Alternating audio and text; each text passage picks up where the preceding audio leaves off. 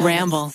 This episode is brought to you by Progressive Insurance. Whether you love true crime or comedy, celebrity interviews or news, you call the shots on what's in your podcast queue. And guess what?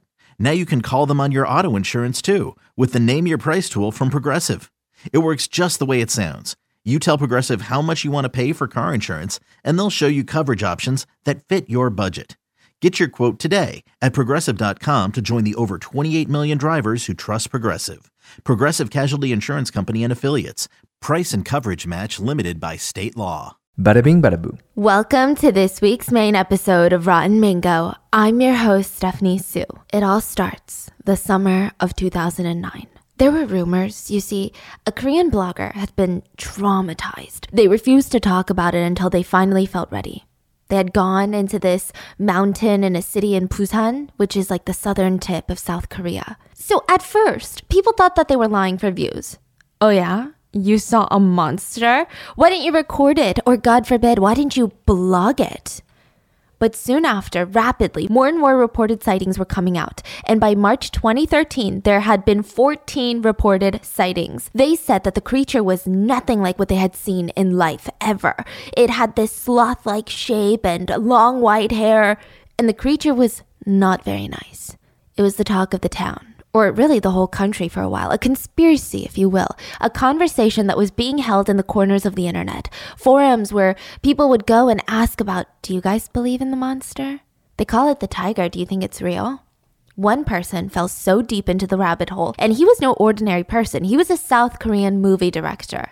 And with that, he decided to make the movie called The Mimic. The Mimic is about a family who moved to the mountainside town near Busan, and they hope that living in the countryside, away from the pollution of the city, the hustle and bustle, is going to bring them some sort of happiness, some sort of spiritual fulfillment. The elderly grandma is sick. The mom of the family lost her son, who went missing 5 years ago. And of course, there's this creepy little girl that's found wandering around in the woods. And the mom is like, oh my gosh, she reminds me so much of my missing son for some reason.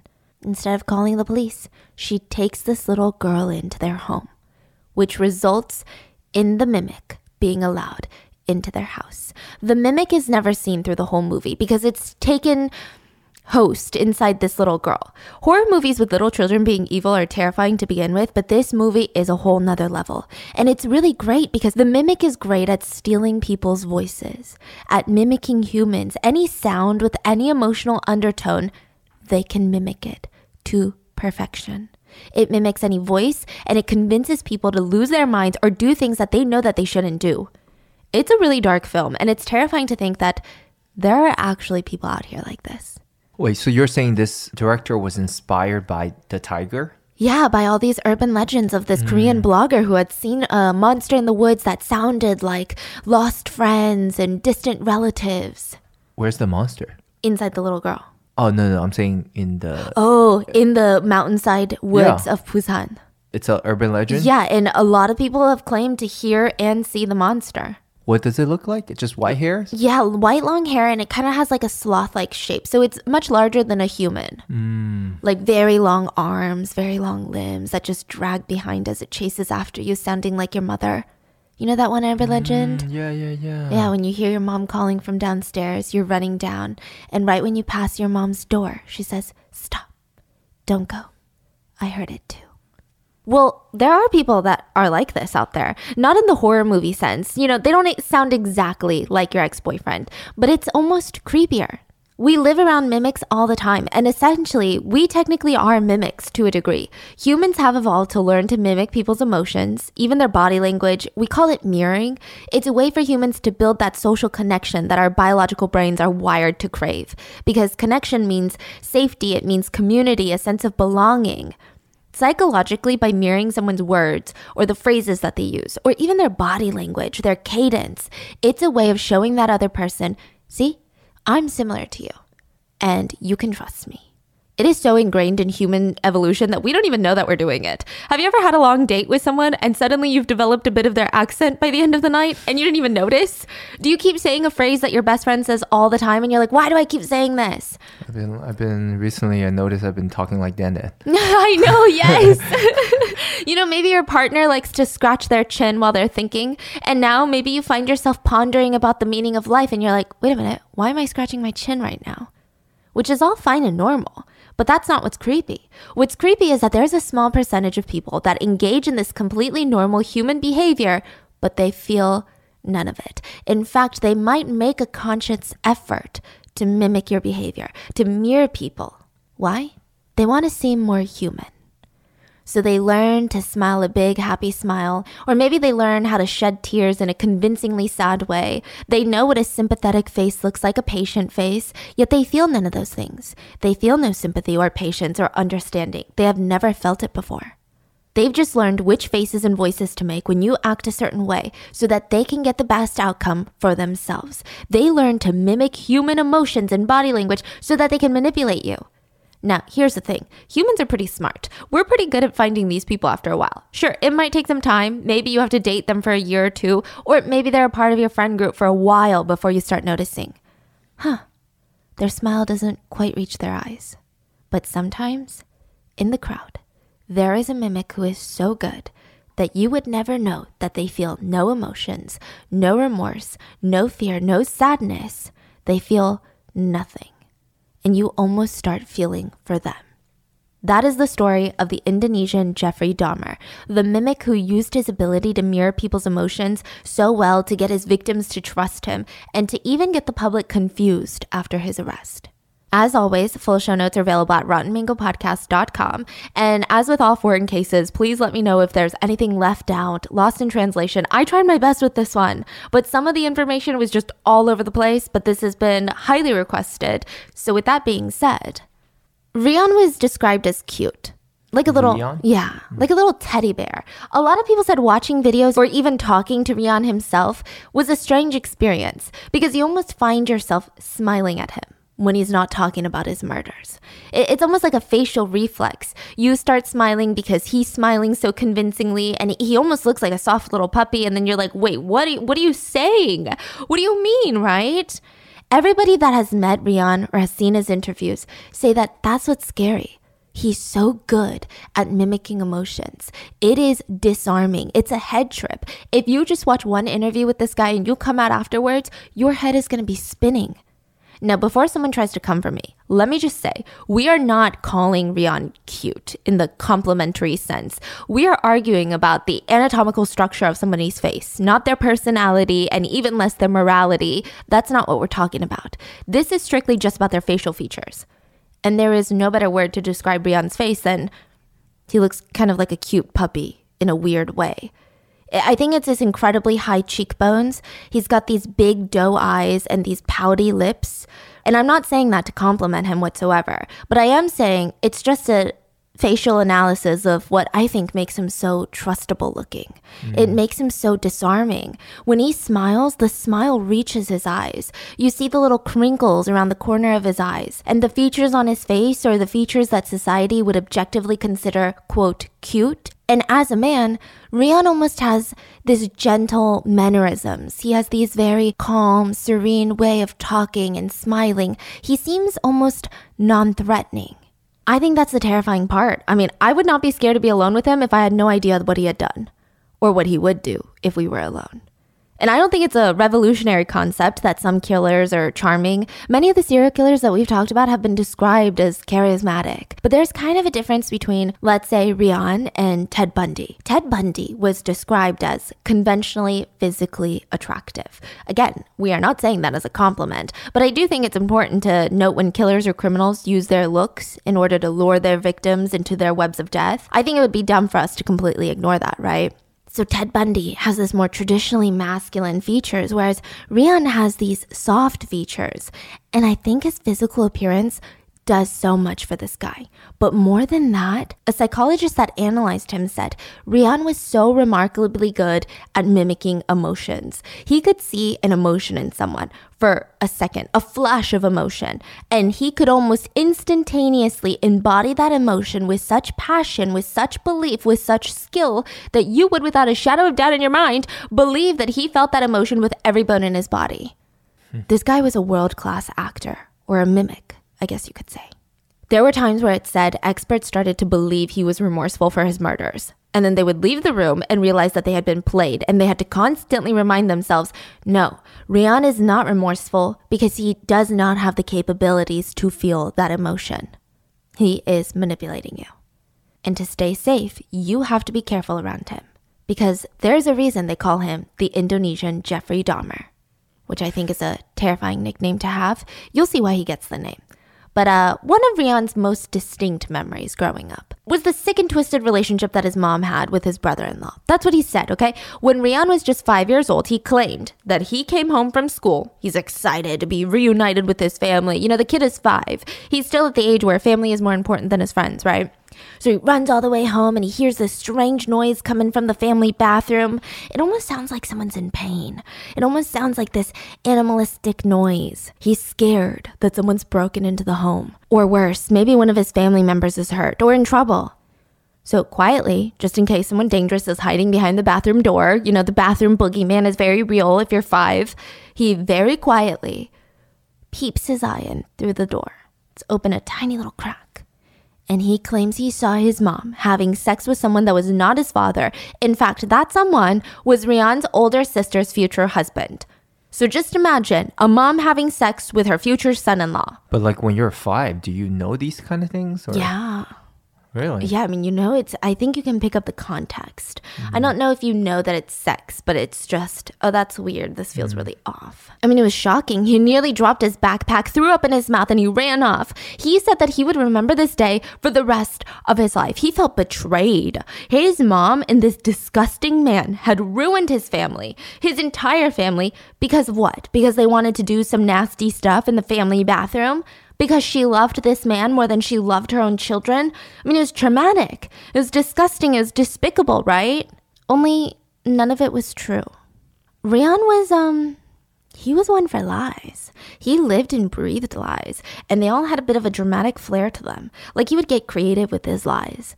And soon, all of those lies would catch up to him when he was exposed as being one of the most prolific serial killers in all of Indonesia.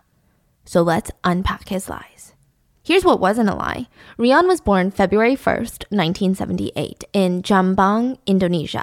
Now, Jombang is a relatively popular tourist spot now. They have these intricate religious architecture, these beautiful mosques, these temples, fresh, lush greenery stretching for what feels like forever. I imagine on a foggy, misty morning, it would look like a whole other planet, like a magical paradise. That's now. Back then, it was just an agricultural town that wasn't doing well. Majority of the residents, they were barely making ends meet. I mean, ever since he was born, Rian felt like he did not belong here. I mean, sure, he was born here like everybody else. Sure, he had everything in common with everyone else, but the town was too small for him. He felt like he was a city boy. He wanted to live in freaking Jakarta, the capital city, which, by the way, Jakarta is a behemoth of a city. It is more densely populated than New York City. And with any big city, it's incredibly hard to make it. It's not going to be giggles and sunshines and hopping off the plane at LAX with a dream and a cardigan. You're going to need a lot more than that. But Rian didn't care. That's what he wanted because he hated everything about his childhood. He hated his hometown, hated being from a small town. He hated his parents. He hated every single person and soul in this little area. Rian, from a young age, did not talk to any of his family members unless it was absolutely necessary. Is that not weird? Like, just...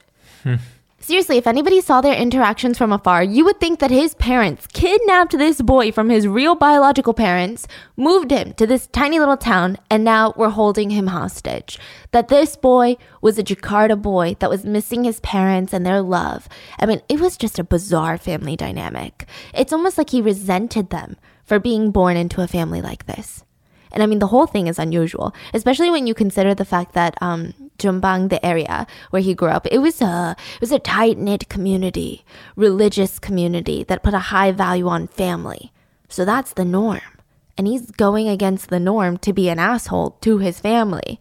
So if you saw little Rian sitting on the side, kicking his feet, you might be inclined to ask the little boy, wait, what's wrong?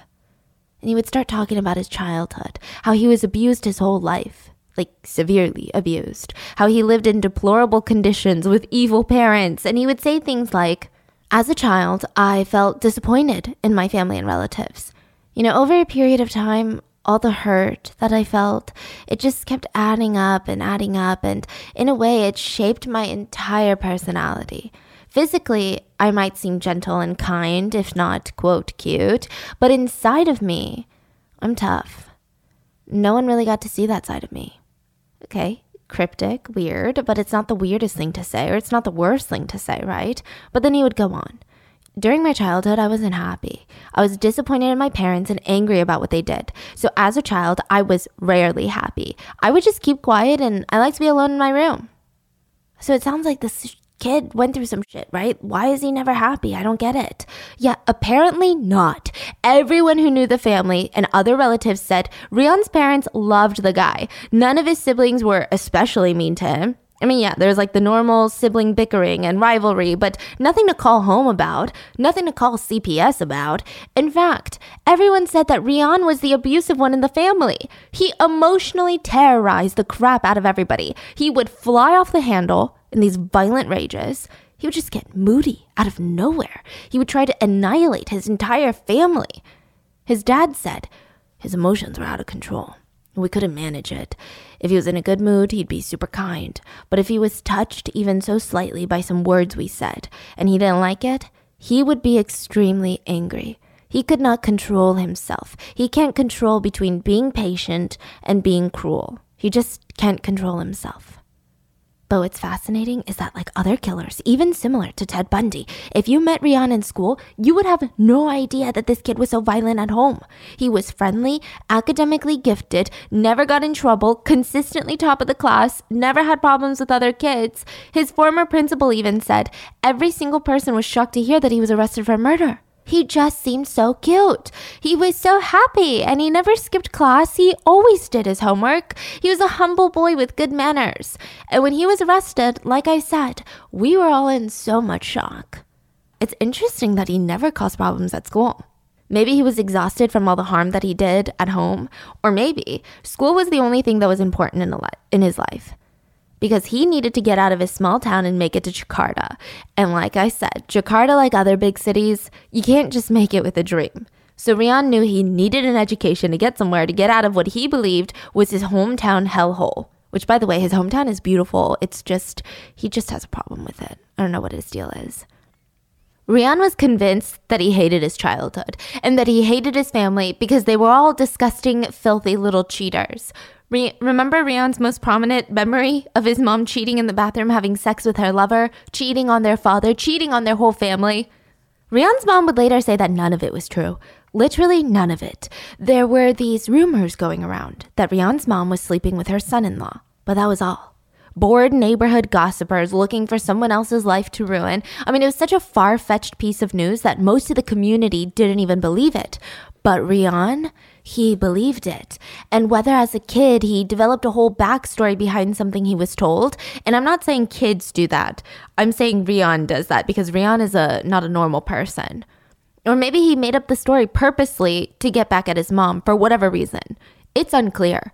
But Rian's mom did notice a really weird shift in her own son's energy when he was young. Maybe he was annoyed that she was always at work. She worked in sales, so she's gone like all hours of the day and night. And she didn't really have set hours. It was just, hey, I got to meet my quota for this month because I got to put food on the table. Rian was getting fed up with this. He's getting fed up with being fed good food. So now, whenever his mom came home late, he would wait by the door. He would tap his foot on the ground, leaning back into his chair like a little 7-year-old dad. He looked like he was the owner of the house. And then he would remark, you come home now? Always out, come home late. You must have been with another boyfriend, huh? Then he would storm off into his room, and Rian's mom, I mean, she's so exhausted from work. She did not have it in her to get into a violent fight with her son, so she would just let it go. She never disciplined him for saying stuff like that. She just said, I kept quiet. I let him be. I let him say whatever he wanted. Otherwise, he might have beat me. But Rian's dramatic lies did not stop there. He claimed that he caught his dad cheating too. He was like this all-knowing eye in the house. Listen, if you're wondering why I'm interrogating a little boy's memories, it is because this guy is a master liar. Like, just wait. His lies are out of this freaking world. Anyway, he claimed that he saw his dad cheating on his mom too. And Rian would go on to blame these two affairs for traumatizing him so much that he got violent with his family and later violent with other people. Rian said by the time that he was 10, all he wanted to do was break things. Oh, it was so therapeutic. He said, I started to like throwing things and destroying them. It was a response to what I saw. But I couldn't tell anyone about the affairs, so I just broke everything in the house. The Hargan women seemed to have it all. From the outside looking in, we were blessed. My mom was amazing. But as detectives would soon learn, there was a lot going on inside the Hargan household. Ashley and I have been calling my mom and the house and Helen. Okay. No one's answering.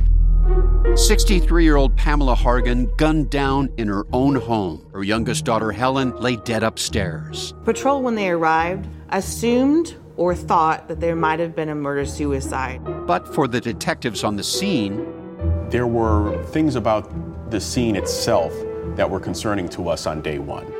Who would want to kill their mother and their little sister? There is no boogeyman here. It is exactly who we think it is. I'm Peter Van Sant from 48 Hours. This is Blood is Thicker, the Hargan family killings.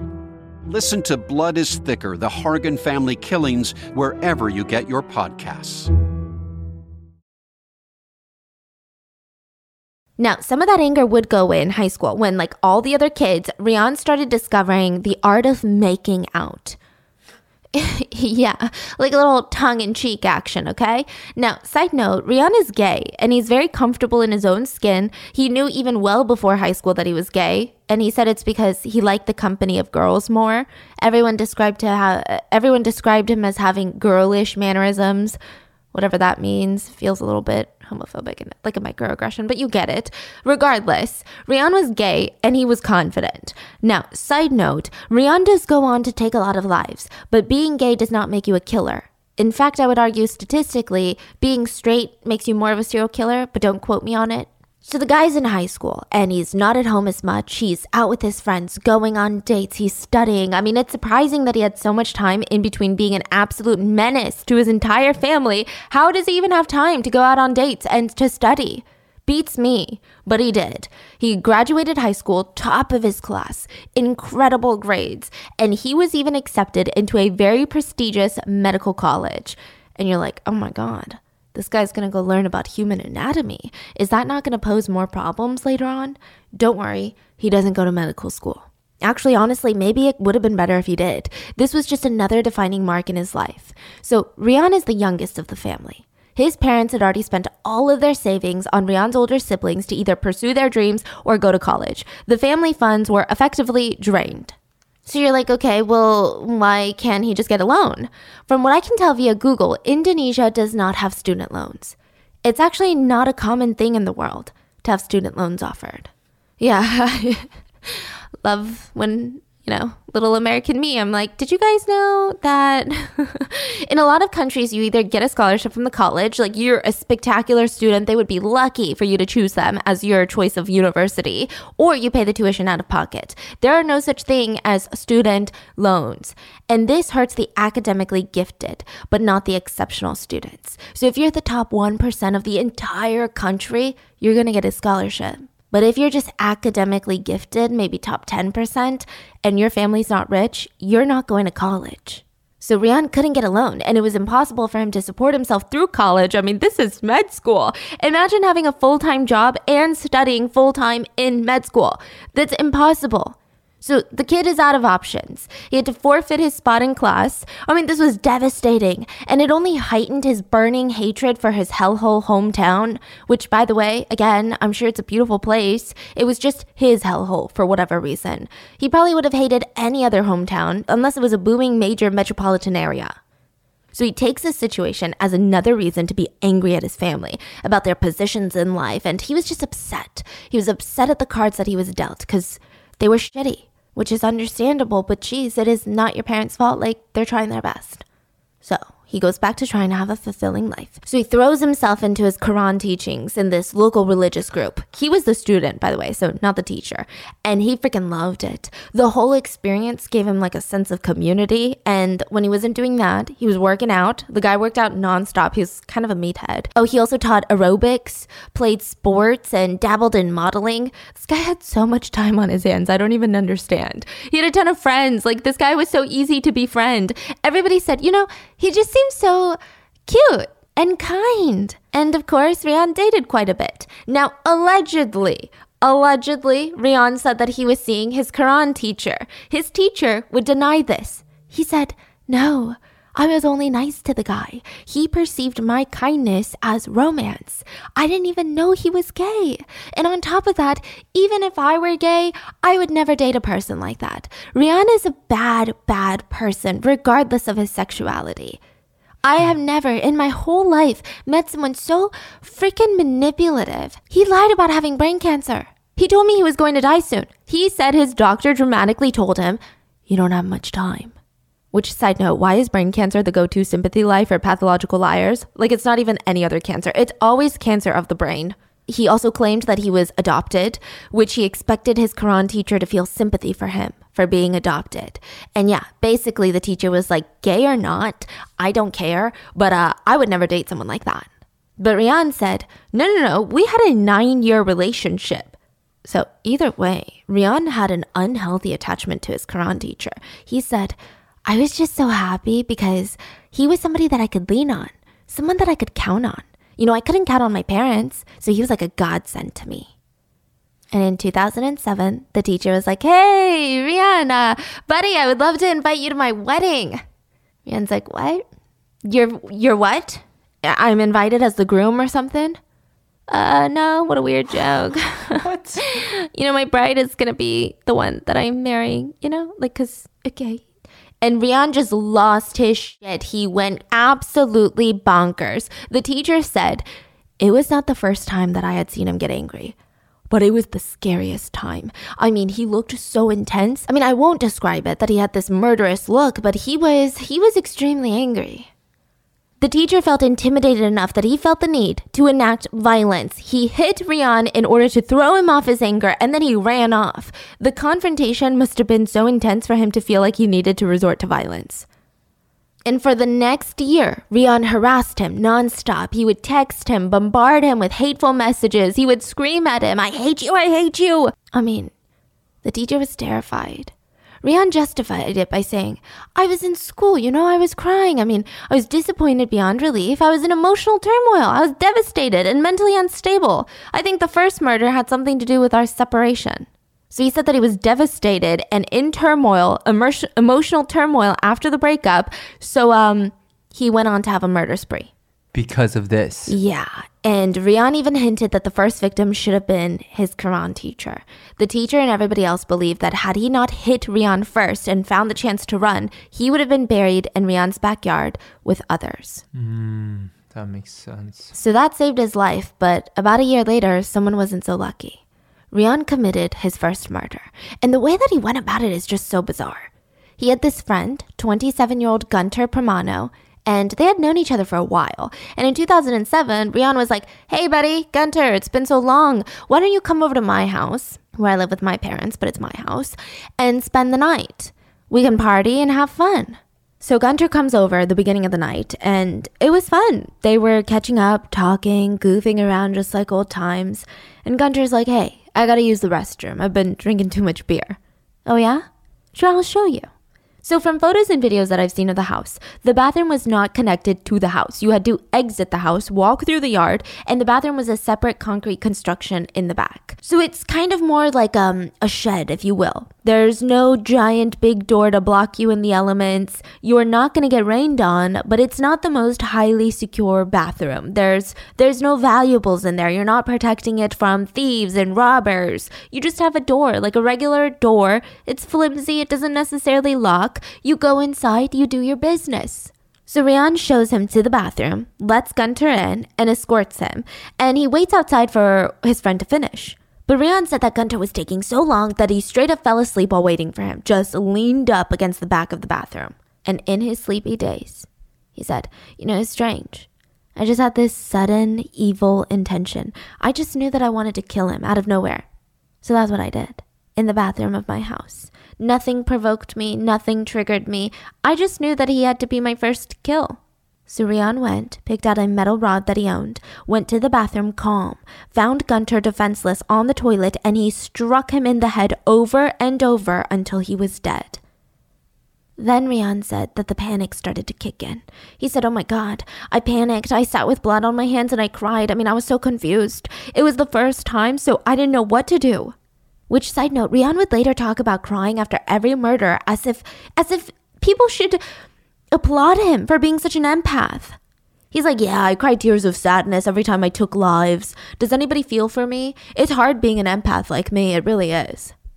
Rian said once the shock wore off, he picked up Gunter's body, quietly dragged him in the garden patch in the yard, and buried him. Soon that backyard would be a minefield of dead bodies. It was his secret private cemetery. Later when asked, Rian claimed that he killed Gunter out of pure passion. It wasn't premeditated. He did it as a crime of passion, You're like, how? There was no fight, no argument, nothing to warrant such homicidal passion. Where was the crime of passion? Rian argued there was a reason. Well, remember how we were catching up in the house? He told me something that really pissed me off. Okay, what? He was having an affair with a man, and it was a secret affair. I mean, how dare he? How dare he not be out and open with his sexuality like I am? I feel like he was ashamed to be gay or bisexual, and that to me is disgusting. I disagree with it completely. So he waited for Gunter to be vulnerable, and he murdered him in a rage of passion. I don't know how you can even try and justify that as a crime of passion. Imagine you visit an old friend, you catch up, you use the restroom, and you get murdered for no reason other than a loosely strung together argument that made zero sense. That is not a crime of passion. I would call that premeditated rage. And to prove it, Rian killed again the very next day. His next victim was Augustinus Setiawan. And Rian said the reason he killed Augustinus was because he accused him of doing something that he didn't do. So Rian was like, how dare you accuse me of doing something bad? And now I'm going to do the worst thing I can do. I'm going to murder you for it. How does that even work? That's pretty much the response he gave. And he said this with his whole chest, like this is the truth and it should be set in stone and this is like the most normal reaction to have. Even if I had $1 for every time somebody accused me of doing something that I didn't do, I would be Bill Gates. I don't know why everybody always assumes that I ate the leftovers. I do, all the time, but not this time. But it just didn't make sense. Like this whole argument to the public of he accused you of doing something bad and you were upset that your morality and your ethics were being questioned, so you felt the need to kill somebody? That is bizarre. And he was very unspecific about what he was accused of doing. It wasn't even like, hey, I think you killed someone, so I'm going to call the cops. He felt justified. He actually felt justified. I think that he was using it as an excuse to get a lower sentence because he needed a reason to justify it as a crime of passion. And I don't think that he had a reason. I think that he found men that were defenseless, that were somewhat his friends. He would invite them over and then he would murder them. And Rian claimed that he did cry tears of sadness for the second victim as well. But also in the same breath, he said, after the first murder, it was like I didn't feel any burden when I killed again. I knew how it should be done. Based on experience, I knew what to expect. As it progressed, the burden lessened, He buried Augustinus in his backyard, as well as over the course of the next 8 months, he would bury 5 more people. And he claims to not even remember why he killed these 5 victims. In fact, he claims he doesn't even remember much about the actual murders themselves because they were, say it with me, crimes of passion. Yet apparently your hippocampus shuts off when you're doing something, quote, in passion. He did claim that 2 of the victims groped his private parts, so he had to commit double homicide for that. And as far as I know, the only one instance where Rian killed a woman was when he also killed her child. 32-year-old Nanik Hidayati and her 3-year-old daughter, Sylvia. They were at a local gym when they ran into Rian. And like I said, other than when he feels the urge to murder people, the guy has a very scary ability to be charming, to befriend people. He's outgoing. He's non-threatening. He makes people feel comfortable. He's very approachable. So that's what he did to Nanique and her daughter. They became friends. They were invited over to Rian's house one day, and it was all friendly, happy banter. That is until Nanique saw one of Rian's nude photos just hanging out. I don't know. Apparently this guy just keeps nude photos of himself around the house on display, which, side note, he lives with his parents. So what is that about? And second of all, imagine you're having a friend over and you know they're bringing a 3-year-old. It would be smart and wise and probably the legal thing to do by doing some housekeeping first, aka put your nudes in a drawer.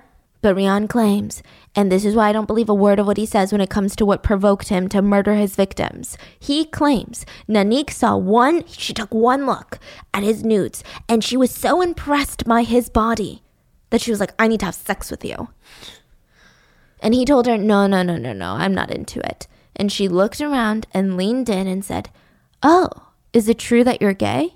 And this sent him into a blind rage. He said he grabbed a stone, and bludgeoned her to death in front of her traumatized, screaming 3-year-old. And when he was done, covered in blood, eyes crazed, looking like the villain of a horror movie, he turned to the scared child and hit her over and over and over till her screams dulled. And then finally she was silent. Listen, I don't get it. I don't get why Rian was so upset at her for asking if he was gay when he was openly gay and he was comfortable in his own skin. I think that he killed her out of pure bloodlust, and he came up with this half-assed reason so that he could try to argue that these were crimes of passion. And as you can see, every excuse is almost like a mimic of human morality. Right? The first victim, it's like, oh, okay, most people can agree that you should be comfortable in your own skin. You should be proud to be gay. You should be proud of your sexuality. So he uses that as an excuse. I don't think that's the real reason he killed him. The second one, it's like, oh, he accused me of doing something that I didn't do. Again, a conversation that a lot of humans might, it almost feels like an AI is trying to copy a human and the reasons for the murder. Do you see that? Yeah. There's no way anyone could believe that's the reason that he killed these people. And this one, I mean, it's a very non-believable scenario. It doesn't even make sense. He would even later say, it was hard for me, you know? It was a big blow to me because I love small children. So how could I kill a child? I regret it so much. It's like he's trying to mimic humans' like emotion, but he doesn't get it quite right. Yeah.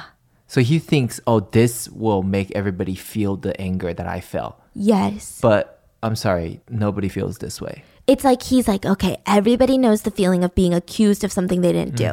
And they can rally behind that feeling of injustice. Yeah. So I killed someone. And then everyone's like, oh, whoa, no. Yeah. No. Yeah, it's interesting now. And it's almost like an elementary version of those reasons. But when you hear him talk about those reasons, it's scary. Because his mannerisms, his body language, his face, the way that he talks, it makes it feel like genuine responses. It doesn't feel scripted. It doesn't feel fake. It doesn't feel like he's a serial killer trying to get out of a big sentence. It feels like he's genuinely thinking about the question and he's like, okay, so this is how I feel. Scary. So terrifying. I mean, like when you put it all on paper, it's obvious that this man is a cold-blooded killer, right? But like I said, watch the interviews. It's in the show notes. And watch the part where he's not talking about the crimes or little moments where he's talking about how much remorse he has. It's convincing. Even his nonverbal communication, his body language. This guy has perfected the facial details of mirroring an emotion. I think he could even trick some of the most emotionally high IQ'd people out there. It's so compelling to believe that he has remorse until you turn the video off. Then you realize, oh my God, no, he doesn't. Of course he doesn't. And one of Rian's last victims was 30-year-old Grady Adams, who he killed January of 2008. Now, the crazy part is Rian introduced Grady to his friends before murdering him. And add to that, Rian's friend had taken a picture of Rian and Grady together when they all met. So this would have been incredibly incriminating, damning evidence. Let's say if Grady just happened to disappear one day after spending the night with Rian, very incriminating. There's even pictures of them together. But Rian was calculating. He thought ahead. He was a forward thinker. One day, he comes up to his friend. He's like, hey, can I borrow your phone? I just want to get the pictures that we had from that night. Good memories. I want to send them to my phone. So his friend passes his phone over, and instead of sending himself those pictures, he permanently deleted them from his friend's phone. So gone was all the evidence that Rian even knew Grady. And he went on to murder Grady like all the previous murders. Rian blamed his temper and passion for the murder. He said, when I get angry, it's just like one of my weaknesses. Like when I'm angry, the only thing on my mind is, where can I take this out? Where can I vent? I feel like I have this tunnel vision and the only relief is to, kill. Listen, it is still not sounding like a crime of passion to me. And by the way, May of 2008 rolls around and Rian is living his best life. Like there's no remorse, there's no holding him back, he has no conscience. He finally moved to his dream place, Jakarta. He moved in with his boyfriend, Novel Andreas, and for the first time in his life, Rian said that he was truly happy, just so happy, until he murdered again. And this time, things were different. Rian wasn't home. He wasn't familiar with his surroundings. He didn't have a private yard to use as a private cemetery. He didn't have a dark shed to dismember bodies if needed. So July 2009, he's hanging out in his apartment with his friend Harry Santoso, which, by the way, he invited Harry over, and Harry showed up to hang out. Now, according to Rian, Harry saw a photo of Rian's boyfriend in the apartment because he lives there too, the boyfriend, but he's not home. And he's like, whoa, he's hot. That's your boyfriend? Well, if you're done, or if you don't mind, can I have a go at him? This is what he claims.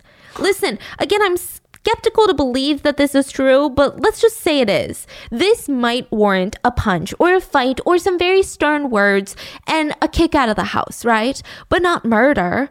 But Rian said that he was pissed. He said, my relationship is exclusive. Despite the homophobic belief back in the day that gay men just want to have sex with anyone that's gay, regardless of their relationship status, that all gay men are polyamorous and that anything goes, this is the love of my life. So again, it sounds so surface level reasoning that he thinks humans can get behind. He said it was bothering him that Harry had said that. And then Harry kept going. Harry offended him even further by talking about Novel as if he was some sort of commodity, like he was a piece of meat to pass around at the barbecue party.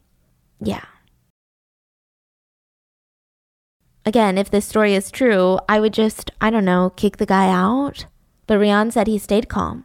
And, Harry, not all gay men are promiscuous. Love is really important to me, and it makes me furious when people say that there's no love and loyalty in the gay world. But allegedly, Harry kept pushing and digging into a deeper hole. Allegedly, Harry started offering up money, cash, luxury items that he had home in exchange for a night with Rian's boyfriend. Allegedly, he offered Rian his entire car for one night with his boyfriend. Again, am I the only one finding these versions of events hard to believe? So Rian said that he blacked out. He said, I can't really explain how it happened. I just remember being furious and jealous. And then I blacked out. I woke up and realized that he was dead. I saw him all cut up, pieces of his flesh all over my lap, the blood, the smell everywhere. I saw red everywhere. Not figuratively, to indicate how mad he was, but literally. I was in a sea of blood, a pool of blood, and pieces of meat were spewed out around me. There was human flesh, pieces of dead body everywhere. Rian claimed that he had sat there in shock, and then he put two and two together. And he realized that he had just murdered Harry.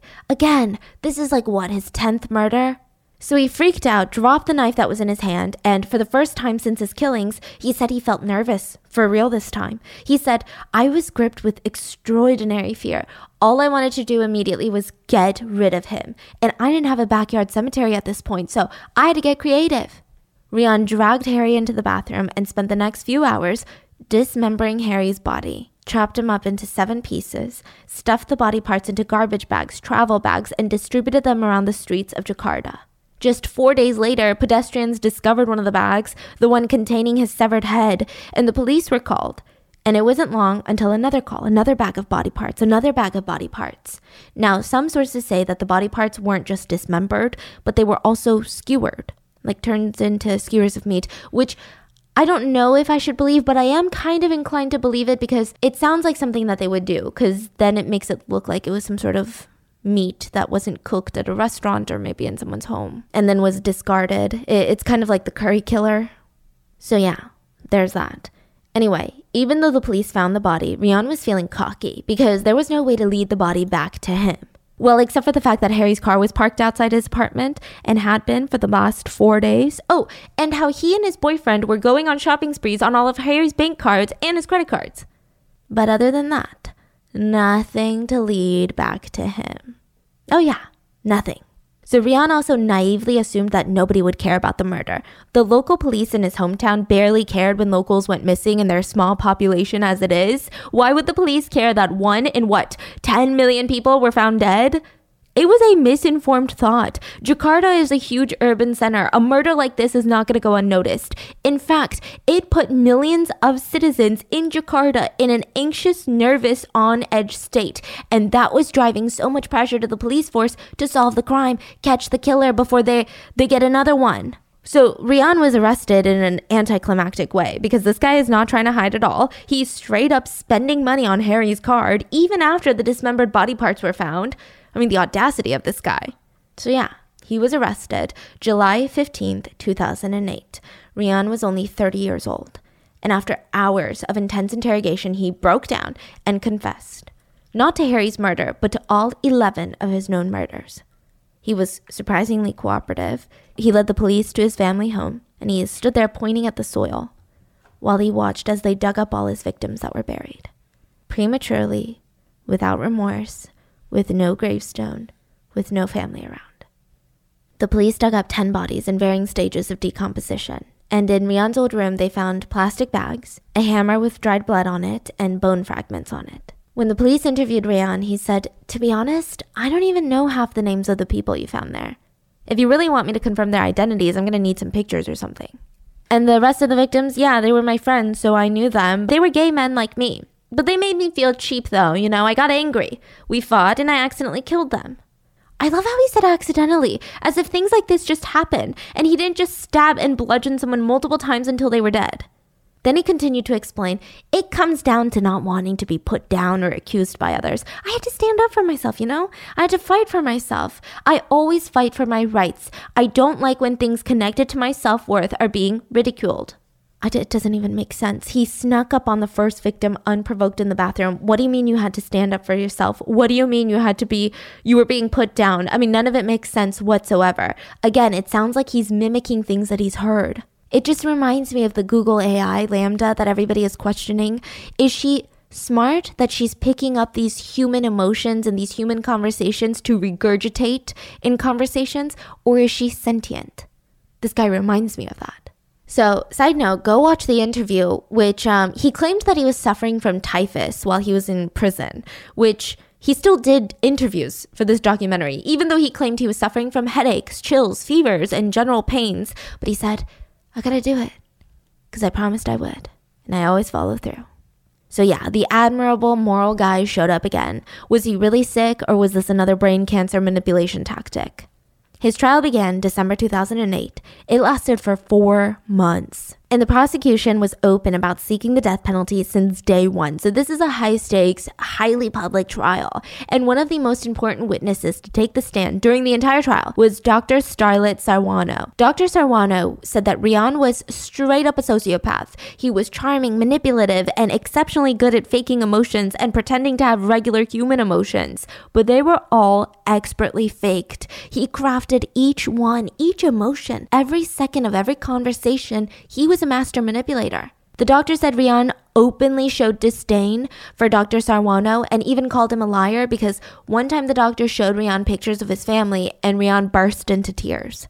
Rian said, "I cried instantly because I imagined myself lonely in a dark, confining prison cell. And it was heartbreaking knowing that that little boy in that picture right there was going to spend the rest of his life in a damp, isolated cell." It just made me feel very distraught. But the evil doctor is accusing me of faking it. He accused me of having crocodile tears, and that made me very angry. But the doctor would testify that the primary motivation behind the murders is genuinely a dislike for the victims and straight up a yearn for killing. That's it. The doctor also stated that he did not believe that the murders were crimes of passion. He claimed that Rian knew what he was doing was wrong. Plus, there was evidence of premeditation for the murder of Harry Santoso. He literally reached out to him, like he did most of his other victims, and was like, "Hey, you want to come over?" So this case was sensational in Indonesia. It gained a ton of traction in the media because everybody wanted to come up with their own motives for the murders. Because, let's be real, this guy's motives that he claimed were the reasons, they all sounded like excuses or lies. A lot of the public settled on the idea that Rian killed for money, for material goods, to steal from his victims, and Rian was pissed when he read about this. He responded angrily to the media outlets. I hate the media speculating material good as the motive for the murders. Whatever the victims wore when they came to my house, I buried with their bodies. The phone, the watch, whatever they had on me. I didn't even steal their cars. I can't explain my motive. How can someone be that evil? I don't know. How can someone be that evil? Yeah. Wow. So in April of 2009, Rian was found guilty of the murder and mutilation of Harry Santoso. The jury believed the crime was premeditated. They sentenced Rian to the death penalty. And while the sentence was being read, cameras caught Rian smiling, just basking in the spotlight, enjoying being the center of attention for his grisly accomplishments. When he later was questioned about it, like, why were you smiling? That's so creepy. What were you doing? He said, after the ruling, I was calm. I could still smile and go about my daily routine. You know, everybody has to die. What's sad is just the way that I have to die. Why should I die like this? I mean, why did your victims have to die like that? Not to worry, though. Rian said he would try to make sure and leave his legacy behind. He wrote an autobiography in prison called The Untold Story of Rian. I did look for the book. No, I could not find it. But apparently he included sketches of where he buried his victims. And he wrote things like, every time I performed one of those vicious acts, I cried helplessly.